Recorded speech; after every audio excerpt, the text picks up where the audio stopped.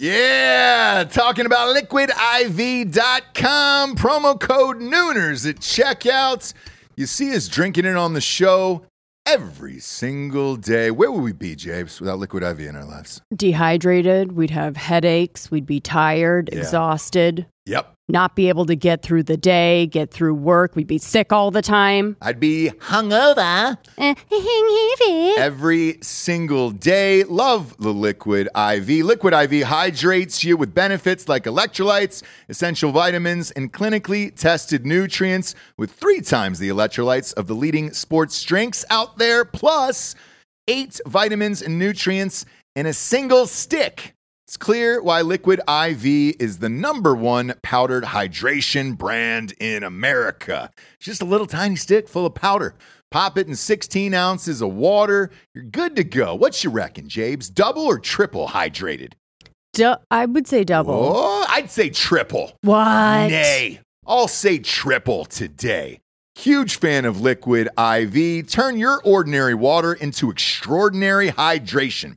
With Liquid IV, get 20% off your first order of Liquid IV when you go to liquidiv.com and use the code Nooners at checkout. That's 20% off your first order when you shop better hydration today using promo code Nooners at liquidiv.com.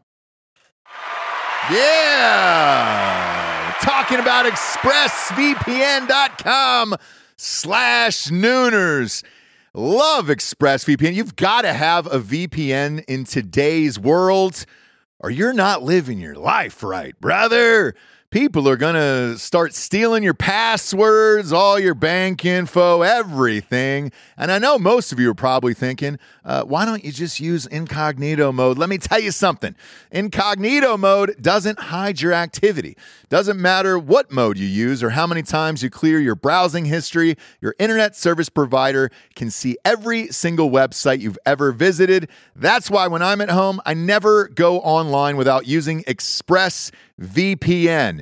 Huge fan. I've had it for years. ExpressVPN is an app that reroutes your internet connection through their secure servers so your ISP can't see the sites you visit. ExpressVPN also keeps all of your information secure by encrypting 100% of your data with the most powerful encryption available. Most of the time, I don't even realize I have ExpressVPN on. It runs seamlessly in the background of all my computers and my laptops and my phones, and it's super easy to use. All you have to do is tap one button and you're protected.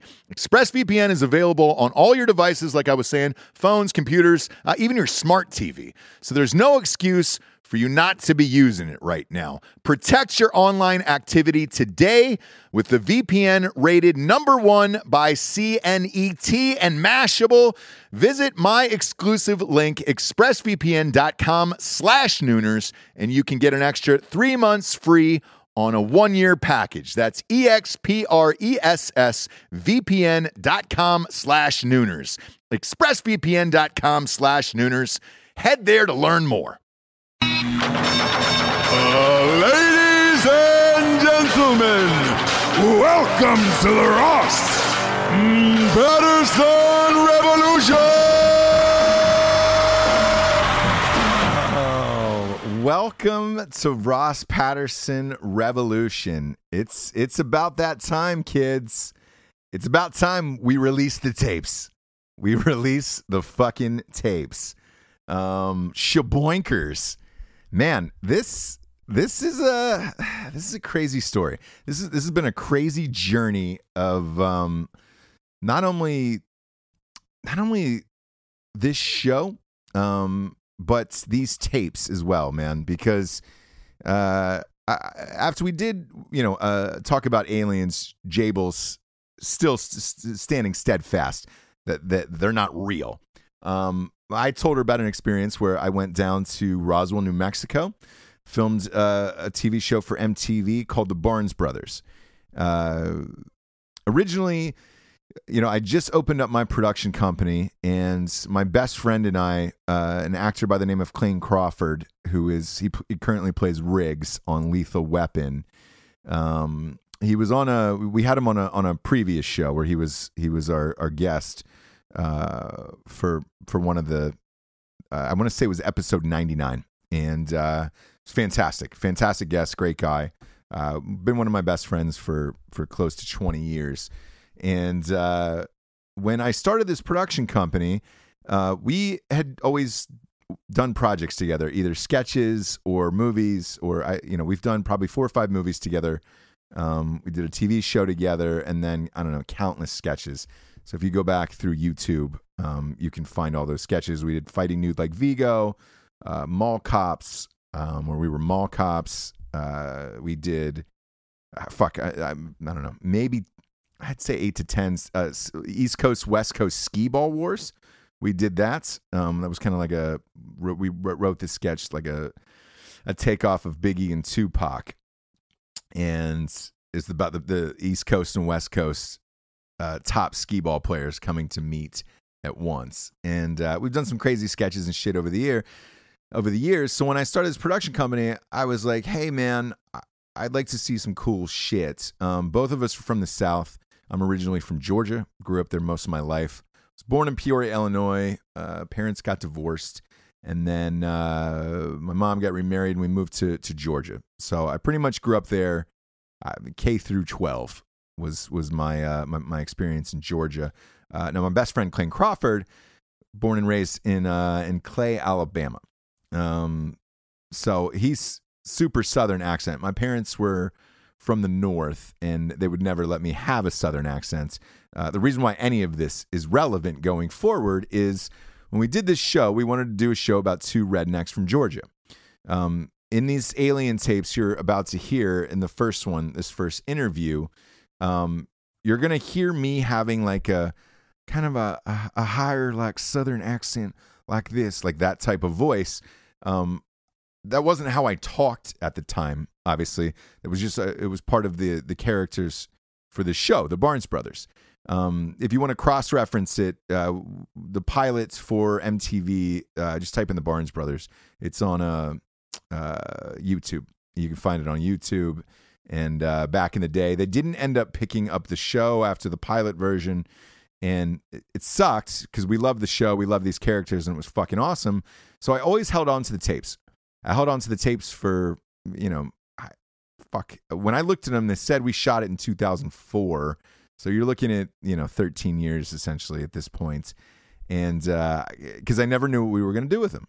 It's one of those shows to me that was timeless because it didn't matter what the age was or anything like that. It was just 2 redneck brothers who were each week in a different city, and something really fucked up had happened to them. The first one we shot was in, again, Roswell, New Mexico, and it was about finding aliens and alien life forms, and then something really fucked up happens at the end. I sent that into the networks, and the show got bought by MTV, and then the next one was involving the Boston Marathon, and we shot that in Boston. When we did the Aliens show, I'd said, hey, we'd gone there, and we'd interviewed a bunch of people in town in character in these cut-off jean shorts and tank tops, and we had these huge mustaches and shit. And at the time, you go in and it's very Borat, very Sacha Baron Cohen, where you're staying in character and you're not telling people that you're not in character, and because you're trying to get them to tell these fucking crazy stories. So when you hear these tapes, Clayton and I are still in character because we weren't sure what we were going to get. The first tape that you're about to hear tonight was a big UFO conspiracy guy. He lives in Roswell. He's like the chief go-to guy when you go to in town. We also got to interview somebody was working at the military base that night of the supposed crash. I'm working on that tape now. Tonight you're going to hear the Dennis Balthazar tape, and that's the gentleman's name who is all things Roswell, New Mexico, all things alien crash related, and this is the guy you're going to talk to. Again, the reason why there's this long-winded story going into this is we thought it was going to be a joke, and we thought the guy was going to be some weird fucking dude or some crackpot guy. he invited us when we called him to do the interview. He invited us over to his house, and he's an older gentleman. His wife was older, and we get there, and it's kind of like interviewing your grandparents, where it's like, oh shit, you feel bad at this point. So we didn't want to go too hard on him. So what ended up happening was, I looked over at my producer midway through this interview, and I was just like, all right, this guy seems pretty serious, pretty genuine about what he's talking about. I didn't want to fucking grill him because he was a nice older man, and like, I'm not going to embarrass or humiliate people that I don't think deserve it. And this guy certainly wasn't one. So Clayton and I, we kept it on the up and up for the show and for this interview. And the interview you're about to hear tonight is that. And it's all about Roswell, New Mexico, and the crash itself and everything that happened and why. But however, we are still in character. So it'll sound strange from our end, but in the end of the day, it comes off as a pretty serious interview. But we are in character in these thick Southern accents, and we were playing these characters called the Barnes Brothers. And I just talked to Clayton a couple hours ago, and I told him we were going to release his tape, and he was like, "Oh fuck, that's crazy." And I was like, "Yeah, it was the first time I'd heard it in 13 years." So if you dig the episode, go to Clayton Crawford's Instagram and hit him up and let him know you're a big fan of this this alien interview. And then for the rest of you guys, look, I'm with you. I still believe in aliens and that it's real. Jables does not. Here's an interview with the chief guy in Roswell, New Mexico, who is the go-to guy, Dennis Balthazar. And I'll be curious as to hear your thoughts on it after the show airs. And we're going to get to that right after the sponsors. First and foremost, obviously, we got straightrazors.com. Straightrazors.com, if you're looking for a great gift for the holidays, for that dude in your life, brother, cousin, dad, uncle, grandfather, you name it, get him a shaving kit from straightrazors.com. I just got their new shampoo too. It's the fucking shit. They made that Smolder aftershave that I love so much, that scent, and they have it for the cologne as well there, into a shampoo. Shampoo's amazing. They've got shampoo, conditioner. The straight razors are amazing. It takes about a day and a half off your shave. It's a super smooth shave. And if you look at it and you say, hey, man, I don't know if I'm ready to start shaving with a straight razor. They've also got some safety razors. They're just as sharp. And again, man, it's taking about a day and a half off your shaving. So it's amazing. Number one ranked aftershave, number one ranked cologne in the world. It's one of the finest kits you can get. It's just a fucking dope ass Christmas gift. Support the show. Go to straightrazors.com. Type in the promo code REVOLUTION for 20% off. Again, that's straightrazors.com. Type in the promo code REVOLUTION for 20% off. Next up, we've got strikeforceenergy.com. Strikeforce Energy. Whoo, boy. That is another one that is great for the stocking. We're doing all stocking stuffers here tonight on the show. Strikeforce Energy, you just buy like a box of 10. They're like $9.95. Type in the promo code REVOLUTION, you get 20% off at strikeforceenergy.com. But they got 4 flavors. They got original, they got lemon, they got orange, they got Make America Grape Again. The grape's my personal fave. And you can kick the can, kids. You don't need a can anymore. The shit goes, it's liquid and it just goes in other liquids. So you can just pop it in and go. Lasts longer than like 5-hour energy. Monster and Kickstart and fucking Red Bull, all that shit is kind of garbage. It doesn't really work for me, at least. But this fucking Strikeforce does. And I love the taste of it. It's good for like pre-workout and shit like that. Go to strikeforceenergy.com and get yourself a subscription. I got a subscription, and use the promo code REVOLUTION for 20% off. They ship everywhere in the entire world, and they got a 750 milliliter bottle that sits on your countertop or your bar top. You can just boom, boom, pop a couple squirts in and go. It looks like one of those vanilla fucking pumpers at goddamn Starbucks or something like that, you know? It's great. Fucking love it. Last but not least, we've got At Night She Cries While He Rides His Steed, the first ever romance novel for dudes. That is popping off. Go buy the book. as a stocking stuffer. Go buy the book before the sequel comes out next year, because the sequel is almost done. I turn in the draft to my agent at Christmas, and it should be out by next summer. That is the target date. Late spring, early summer for that. That'll be out. But in the meantime, catch up and get the book. It's the funniest book ever. Plus, like the cover, like that Simon & Schuster did, is super fucking nice and all that shit. So it's a dope ass gift. It's the funniest book ever written. And again, I know I stated this on a previous show, but I'm gonna back this. I want to double down this one. I'm gonna drop the audiobooks back to back again, probably on Wednesday. That way, I know you guys have a lot of long drives for Thanksgiving, and I'm driving 6.5 hours myself with my family, so I'm sure you guys are driving other places. I'm gonna drop At Night She Cries, the audiobook again. I did it before for 4th of July for the last travel date. And again, for the big drives, I try to drop that. They were fucking super pissed that I did it last time, and they pulled it after a couple days. And they were like, "Don't do it again. We'll fucking sue you." I'll eat the fucking lawsuit if that's what it comes to. But so I'm gonna give that to you guys on Wednesday, back to back. It's the greatest Audible book ever, and like, you don't have to believe me. It literally is ranked, I think, in the top 10 on Audible. It's like a 4.85 or something crazy.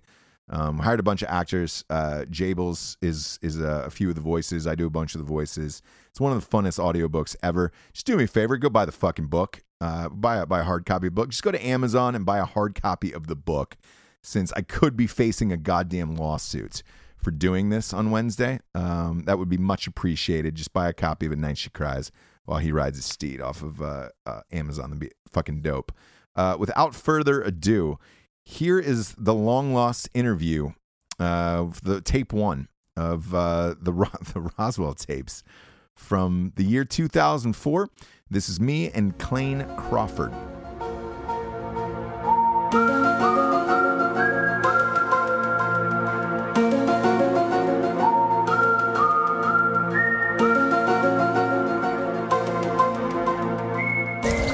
We're here with Dennis Ballfacer, and we're in Roswell, New Mexico, and he's the expert in these parts. And the truth seeker is what he's the expert. All right, and we're gonna get as much information from him as we can, as much as he'll let us have. Dennis, please go ahead and give us your background. Expert's a word I try to stay away from. In this field of ufology, there are no experts. My background is civil engineering. I spent 36 years with the Texas Highway Department in quality assurance. I had 3 years in the Army and an engineering battalion before that, so I have about 39 years in civil engineering as a background. Also a music background. I played drums in the country and western band in El Paso for about 35 years. Recently started playing drums in a praise band at Baptist Church here in Roswell, so those two things have always been with me. Keeping time.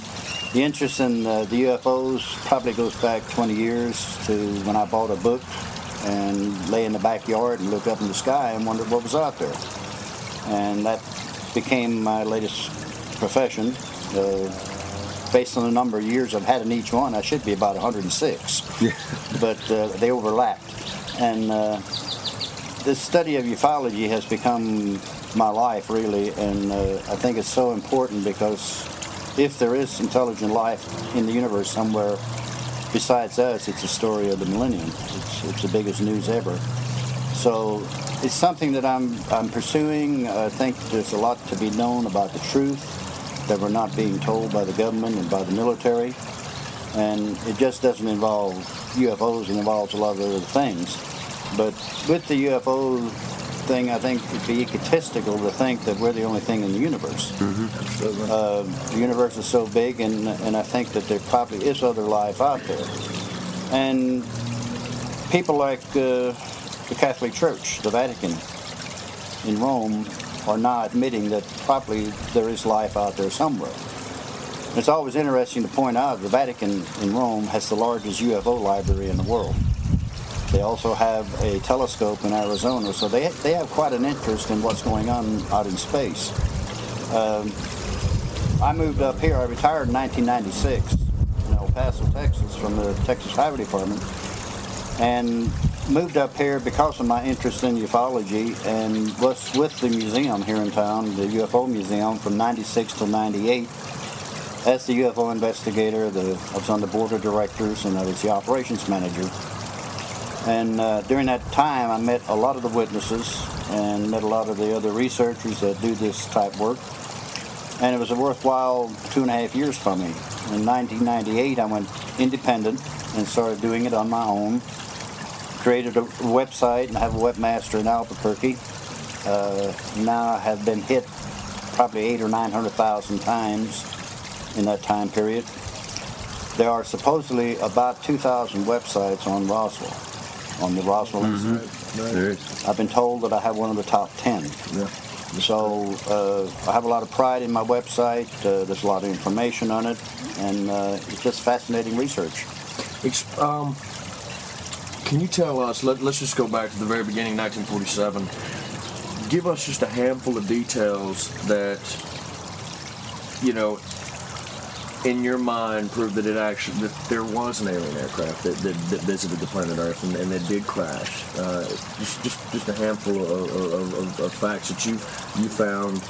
Just so you were just saying earlier before the cameras were going on about the piece of wreckage that you found and the threats and so forth. I think the number of witnesses that we've had come forward. I'm sorry, how many are there? I have interviewed over 150 different people who are first, second, or third-hand witnesses. And most of the stories jive together in that you don't have somebody way off here in right field or left field. They're pretty well like this. And these people didn't know each other for 30 or 40 years. See, the Roswell incident happened in July 1947, and 3 days later, it died. The story was over. That's it. The government covered it up, and that was the end of the story. And the research didn't start again until 1978 when Stanton Friedman, nuclear physicist, the first civilian researcher for Roswell, located Jesse Marcel. Major Marcel was the intelligence officer. He was retired in Louisiana. Friedman found him, interviewed him, and that's when the research started again in 1978. So why did it take them 31 years to start up their research again? Well, you have to understand that young people don't understand cover-up because they're growing up with it. It's a way of life today.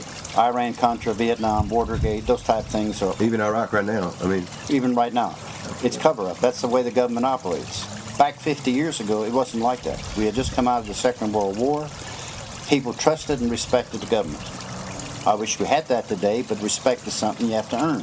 Mm-hmm. At lectures, I'll ask the audience, name 5 people in the government you respect. And I get a blank look back. That's unfortunate. But that's the way we developed. And young people just don't understand cover-up. The guys that were here that were told to shut up for national security, they did it. I will call a witness and ask him if he was here. He said no. And I'll say, I'm looking at your picture in the 1947 Roswell Army Airfield yearbook. You were in squadron such and such, your rank was such and such. Then he knows I have him. But then he'll say, okay, I was there, but I'm not going to talk. I promised my government I wouldn't, and I won't. So he's still, these people are still afraid today to talk? 57 years later, some of them are still afraid to talk for several reasons. One, their retirement. Secondly, their safety. And third, their family safety. People were threatened over this incident. I myself was threatened. In 1997, while I was with the museum, got a call from Oklahoma. The gentleman said his daddy was stationed here as an MP, military policeman. Mm-hmm. He had a piece of the metal. He guarded the ambulances, taking the bodies to the hospital. He talked about a small body getting out of the ambulance with doctors on its own power. Described it as childlike. Large head, long arms, peaceful-looking face. I went to Oklahoma to meet him, try to get the metal, get him on tape, get an interview done, and then have the metal tested. I got to Oklahoma, I couldn't make any contact with the number I had. Finally, I was contacted, and a woman said, meet him at Denny's restaurant at 7 o'clock. So I went to Denny's restaurant, a man and woman came in, he said, are you Dennis? I said, yeah. He said, the gentleman you plan on meeting won't be at this meeting. I said, who are you? These are special agents of the United States Air Force Office of Special Investigation. I said, how did you know I was coming over here? He said, He said, we knew Monday you'd be here Friday. I said, is my phone tapped? And he smiled and said, you know how we do business. I spent 3.5 hours with these two people. We talked about ufology. We talked about Area 51. Dennis, we want to ask, you know... he was talking about your phone being tapped. And he said, you know how to... We know how you do business. You do business. Let me back that up. During the 3.5-hour meeting I had when I got to the Denny's restaurant, the gentleman told me the man I plan on meeting would not be there. And I said, how'd you know I was coming over here? He said, we knew Monday you'd be here Friday. I said, is my phone tapped? And he smiled and said, you know how we do business. I sat there for 3.5 hours with these two people in the Denny's restaurant talking about ufology and Area 51, the government cover-up and different things. And they had some knowledge. He had a map of New Mexico. We talked about the crash sites. He had some drawings of UFOs. So he came prepared to that meeting and admitted that they had seen the medal the night before and that the family had decided the government should have it instead of me, which I wasn't buying into at all. At any rate, I came back empty-handed. Never got to meet the father or get the medal. And then Did he ever try to contact you afterwards? No, I tried to contact them again. When I got back, I didn't take any notes during that meeting. I was scared, to be honest with you. For about 5 days when I got back, I was paranoid. I turned the ignition on my truck, and I wasn't sure what would happen. And did you check your phones at all, anything? Well, they can do it by satellite now. They don't have to get on the line anymore. They can tap phones by satellite. And this is part of the business. I know my phone's tapped and my email's monitored, and I was told that by intelligence people I'm being monitored, I'm being watched. It's a game they play. And that's fine. And as long as they want to do that, that's their game. And as long as I'm not violating national security, they can do whatever they want. If I'm violating national security, then tell me what happened in 1947, because then I'm getting close to something. Exactly. And like I told you earlier, you can talk all you want to. As a researcher, I can sit here and just spill my guts out to you about whatever you want to hear. And they're not going to bother me because they can deny it. Now, if I go after physical evidence like I did in Oklahoma, that's a different story. Then you start feeling the pressure. So they'll let you talk all you want because they can easily deny it. I have no physical proof. I can't show you a piece of metal from that craft. I have witnesses that I've talked to have seen it or handled it, but that's not going to sell, and they don't have to worry about it. Now, as far as physical descriptions of the creatures, the 150 people, did they sketch out anything, or? We had a few that have sketched, and the Roswell beings probably would be classified as humanoid as far as species, meaning that they resemble us in certain ways. Their eyes are larger, longer arms, shorter bodies, skinny. Fingers, they usually talk 3 or 4 fingers rather than 5. Little differences from the humanoid, from a human. For years we believed that there was 5 or 6 species probably. Now we think maybe there's 50 or 60.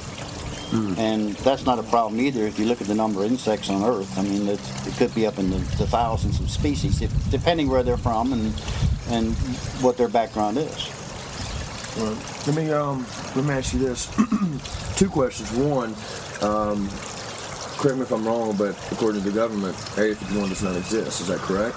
All right. Hasn't existed since 1955. It hasn't existed since 1955. But yeah, there's gates around it. Which we will be going and standing out front shortly. 2, in your educated guess, or not even a guess from the research you've done, why did these beings come here? Who were they? Was it like he and I? We obviously we're just traveling the United States, going to all our favorite places, and we've always loved just the whole UFO phenomenon, and we've always kind of talked about it seems like it almost seems like young aliens that kind of just got lost, because it seems like when you look at the galaxy. There's so many places. Our solar system's so small. Yeah. It's like a pin dot compared to all this other stuff. How in the heck did they get down here? It almost seems like they got lost. What is your... Stop and think. of what was taking place in New Mexico in the 1940s. 100 miles south of here, the first atomic bomb ever used was tested at Trinity Site. So you have this mushroom cloud That you could see from space. that you could see from space. Los Alamos, Sandia Lab, the national labs are up in northern New Mexico. The V-2 rockets that we got from the Germans were tested at White Sands. There was a lot of activity. It's possible that they were sitting out there watching and thinking, what are these clowns up to? So when they saw the bomb, that's one theory. Why they crashed is still speculative. There's several possibilities. One, the night of the crash, there was a severe thunderstorm up on the ranch near where this happened. And the rancher who found the material the next day said that he heard a sound louder than the clap of thunder about 11:30 at night. The next day he went on horseback to check his sheep and his windmills for damage from the storm when he came upon a field of debris 3/4 of a mile long by several hundred yards wide. The other possibility is there was high-tech microwave radar in use at the time. Here, up near the Corona crash site and up near Aztec, New Mexico, microwave could have had an effect on their propulsion or their guidance system. One other theory, Stanton Friedman talks about the possibility of two craft having a mid-air collision. One went down the plains of San Agustin west of Socorro. The other one came in and went down on the ranch. So there's a lot of questions about why they crashed.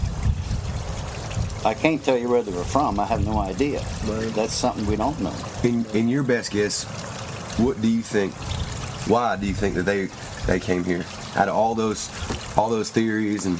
Sounds a lot like the explosion. I mean, I would think that's something I didn't even think about here, but the explosion. The explosion would make the most sense to me. Right. Because if I was traveling outside Well, like you and I say, saw clowns. I mean, we got to be considered pretty low life One forms. theory is that they may be monitoring us to see what we're doing as a civilization.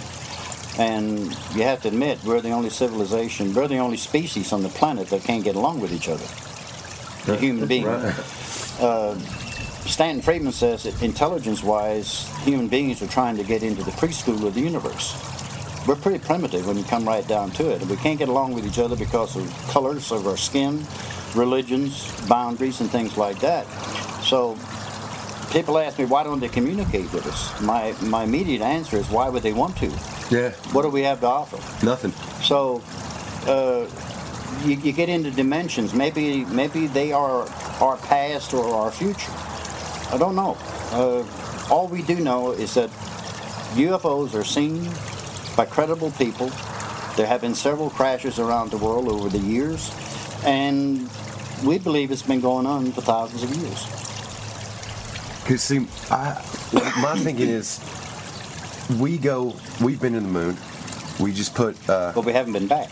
No, we haven't been back. You're right. But we put, the rover on Mars, a few months ago. And then it suddenly stopped for 4 or 5 days. They couldn't get a transmission from it, and they're wondering, beforehand they were speculating, is this the first other planet with water? And then suddenly they didn't have transmission for 4 or 5 days, and then they came back on and said, okay, everything's okay, and they stopped transmitting pictures and everything else. Do you think that it's a possibility that they were coming here just to study our planet and our environment to see if there was life on other planets, much like we're trying to do now with... That's an excellent possibility. NASA, to me, may be a front. You know what NASA stands for? NASA? Mm-hmm. Never a straight answer. Yeah. I would think that we might have another space program other than NASA. And NASA may be there just to pacify the public, as Blue Book was. Blue Book was the official government document for all UFO-related cases. Right. The Roswell incident is in Blue Book. That was put out to pacify the public. Back 50 years ago, there would have probably been panic. Like that Orson Welles. Orson Welles' War of the Worlds. Worlds. People actually committed suicide over that radio show. Now, today, people are more educated. Young people are growing up with Star Trek, Star Wars, the X-Files. Mm-hmm. It's no big deal. If there are extraterrestrials out there, it's no big deal to them. Absolutely. So,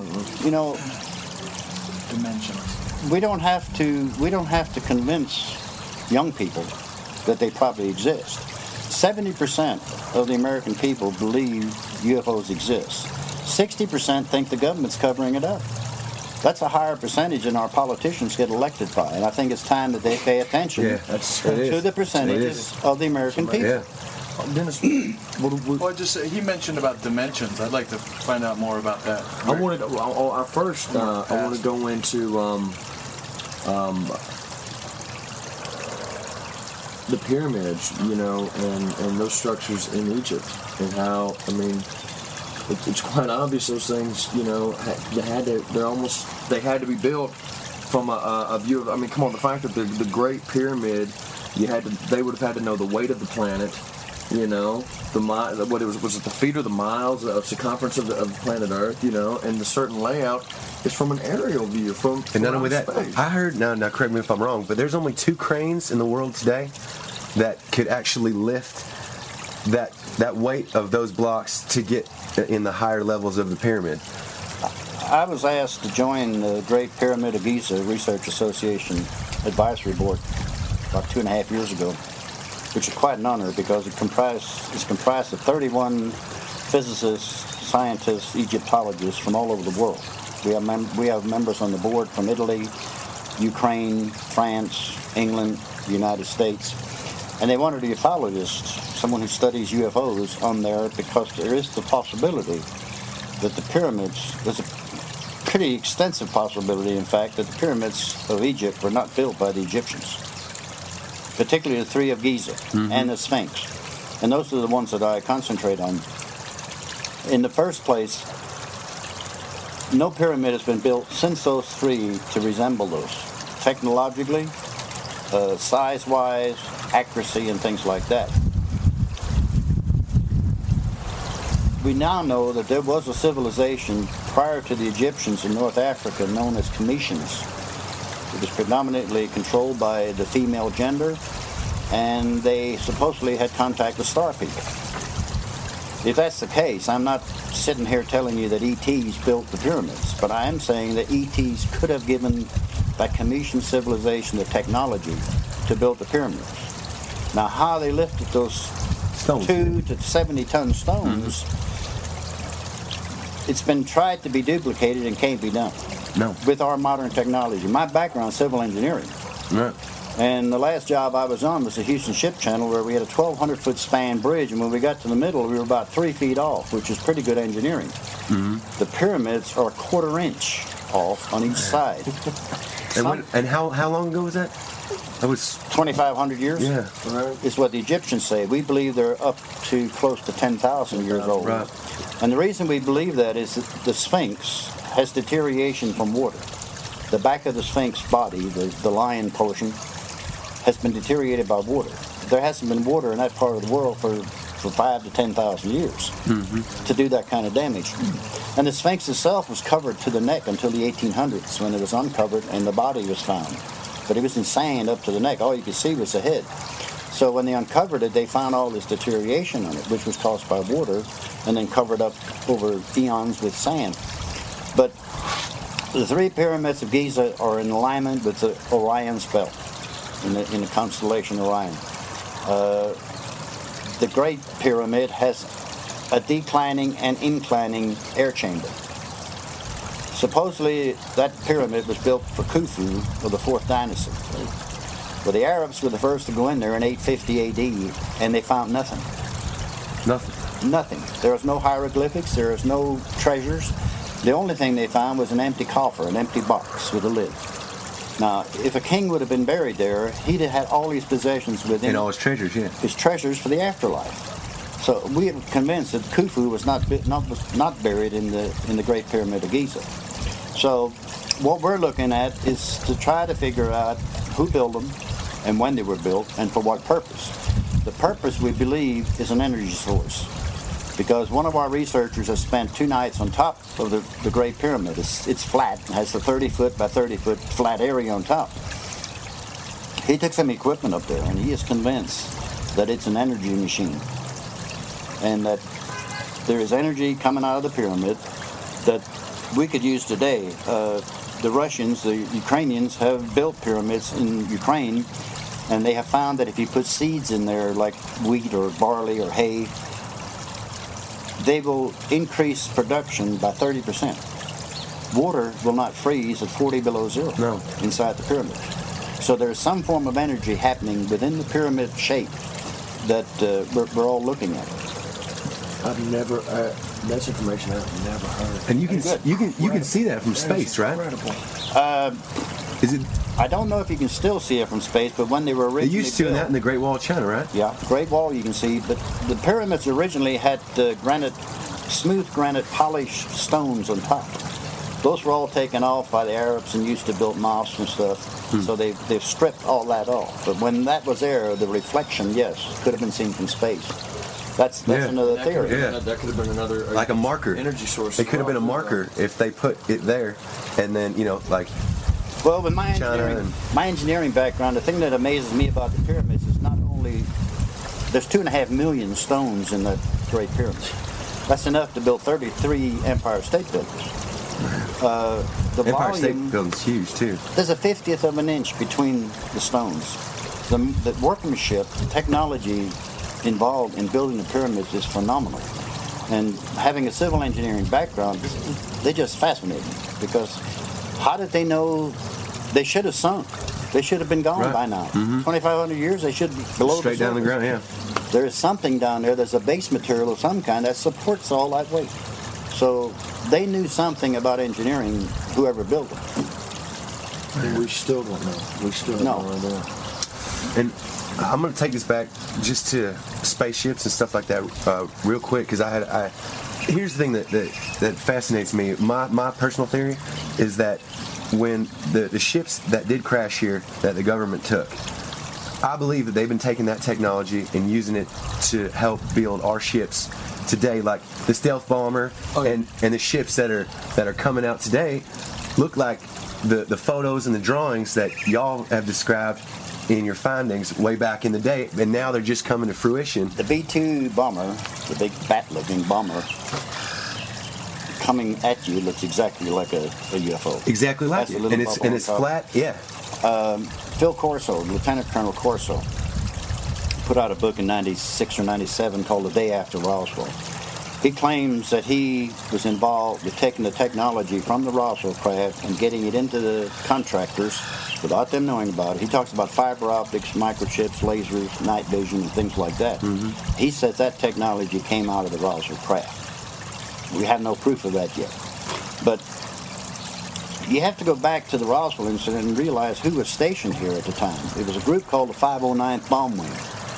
Now that doesn't mean anything to you or your audience, but the 509th Bomb Wing was the best pilots, the best navigators, the best bombardiers the United States had. They were the only atomic bomb group in the world. They dropped the bombs on Hiroshima and Nagasaki to end the Second World War. Those guys were hand-selected. They were the best we had. After the war, after they came out of the Pacific, they were stationed here in Roswell, New Mexico. The Enola Gay was out here at this base. This runway is 13,000 feet long, one of the longest runways in the country, because the group that was here handled the atomic bombs. So that could be another interest that they had, knowing who was stationed here. Of course. Now, my problem with that is we have guys that were given the responsibility to handle and deliver the atomic bombs in the Second World War. But the government says they were too dumb to know the difference between a weather balloon and a flying saucer. Yeah. Isn't that something? The 509th today is the B-2 stealth bomber. I mean, it's just, They're located at Whitehead Air Force Base in Missouri. They have the newest technology there is in the Air Force. And the similarities, it's just too, They're still the atomic bomb group. And why, after all the different battalions and groups that have been disbanded over the years, why is the 509 still the most active and the most elite group there is? Perhaps they're getting paid back for keeping secrets in 1947. And I don't know if you saw this, but 2 weeks ago they tested the first that robot plane by the military, where it's completely operated by computer, where you don't need a Yeah. a pilot Right. to fly it, and it looks exactly like those old pictures of what the space, the Well, one of the spaceships. things that we believe with the UFOs is that the pilot or the being inside the craft and the ship itself are one. Meaning that they can feel a control panel or they can think and the ship will respond. We're doing that.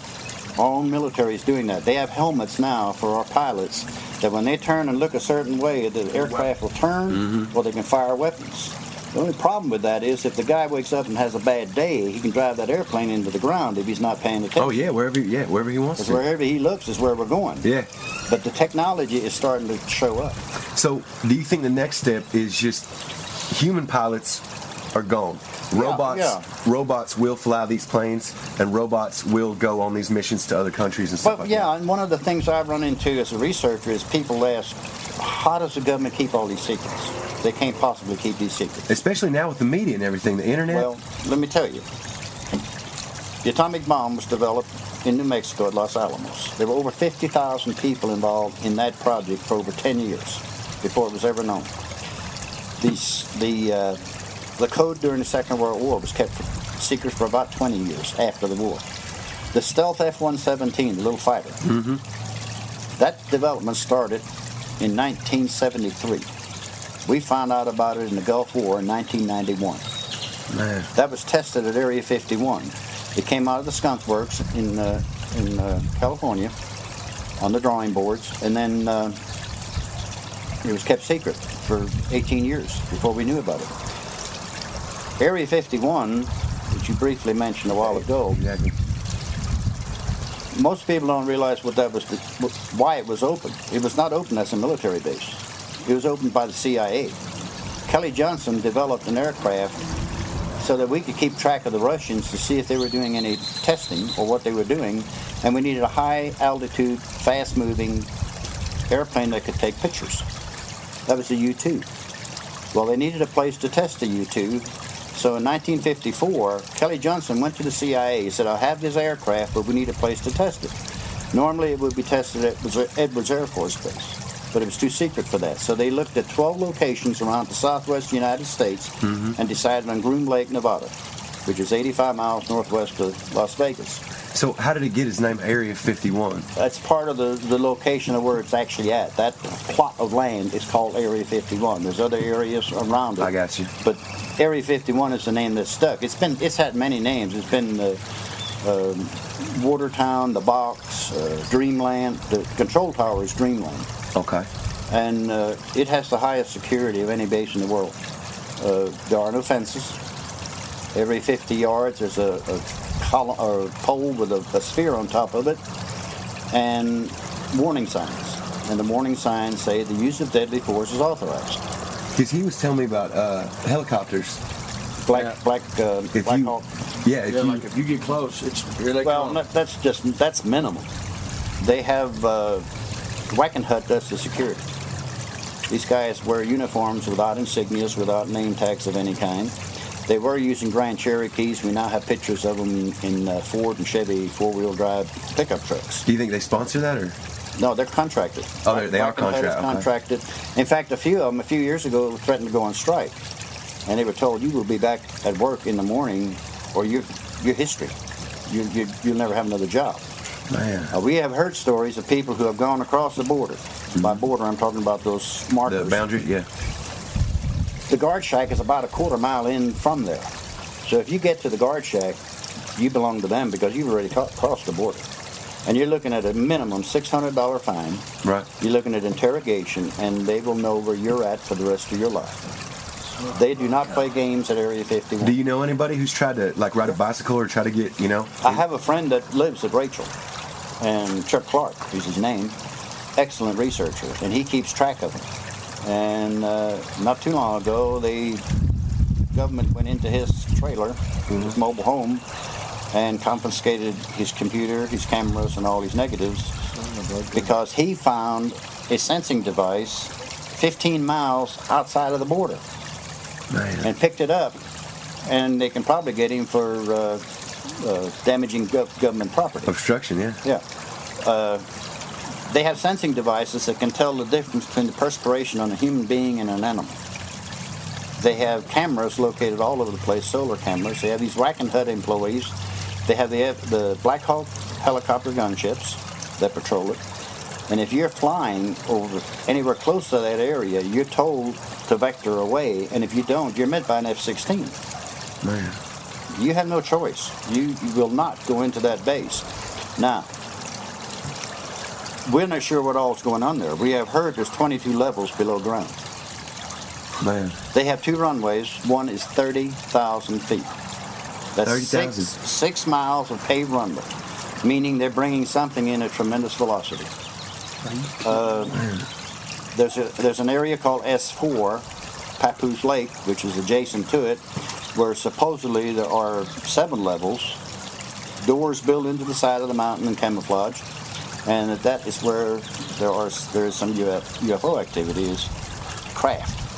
There have been reports that we have seen craft coming up that were not ours, that they're playing with them, and they're afraid to take them out because they can't bring them back. Oh, right. They don't know how they operate.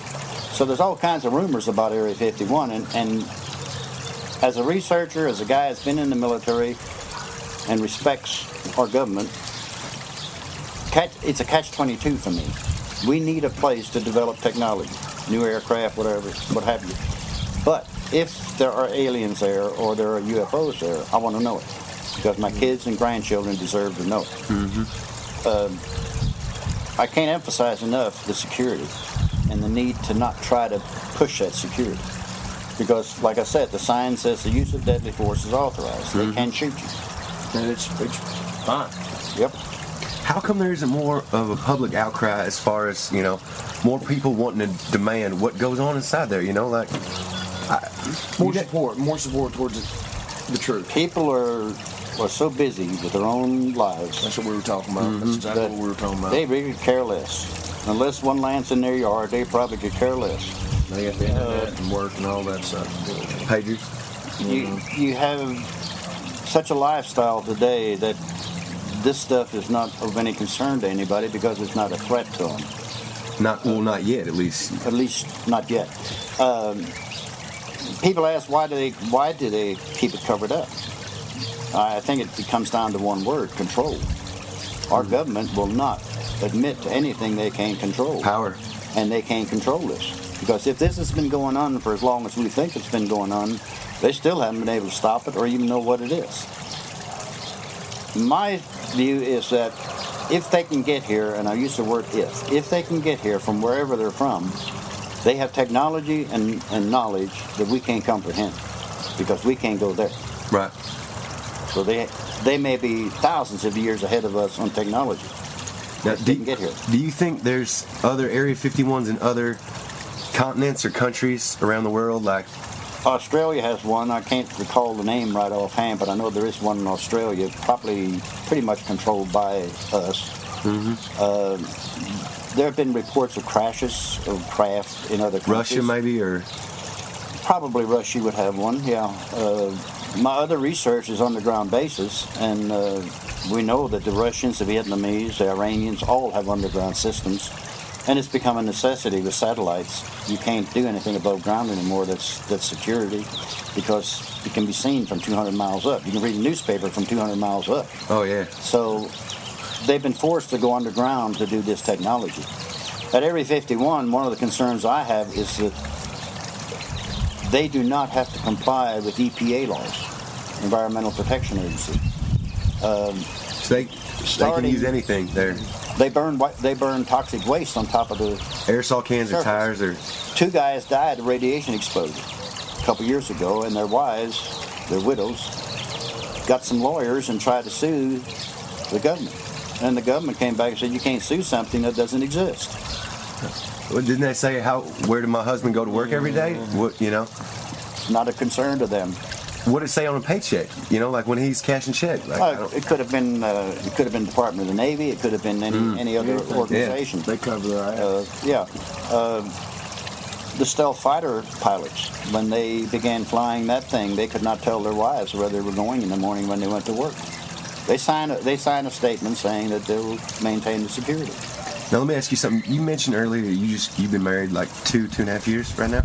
Is your wife afraid at all, like about what you do and what you know? How does this affect your family relations? Or all the She has an advantage of me because she saw a UFO in Ohio. I have never seen one. How long ago? I've never been to Australia, but I think it's there. I've heard it's there. So.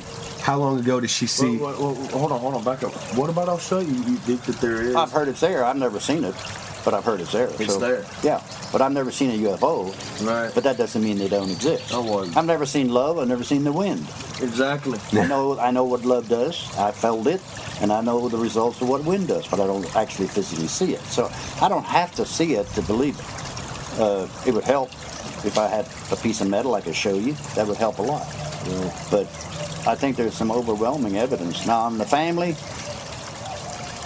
like your kids, are they concerned that their stuff is tapped? My daughter is not too much into it. My son has slight interest, but when I went to Oklahoma to get that piece of metal I mentioned earlier, my son was going to college here at the same town, and that was my cover to go to get this thing. I was going to see my son at college, which was a good cover. And I had a video camera and a cassette tape player with me, and I was going to try to interview this guy. And I'd asked my son if he would run the camera. He wasn't too happy with that when he found out why I was there. And as a father, I wouldn't push that. So, of course, that was out of the question. I wouldn't even ask him to do it. But I think both my children have been concerned when they found out about the interception. When they found out I'd been threatened, they'd have to be somewhat concerned. My wife's my salesman. When we do lectures, she sells my tapes and answers questions for people, and she's great at it. But you can't live in fear. I have a job to do, and I feel an obligation to try to find the truth.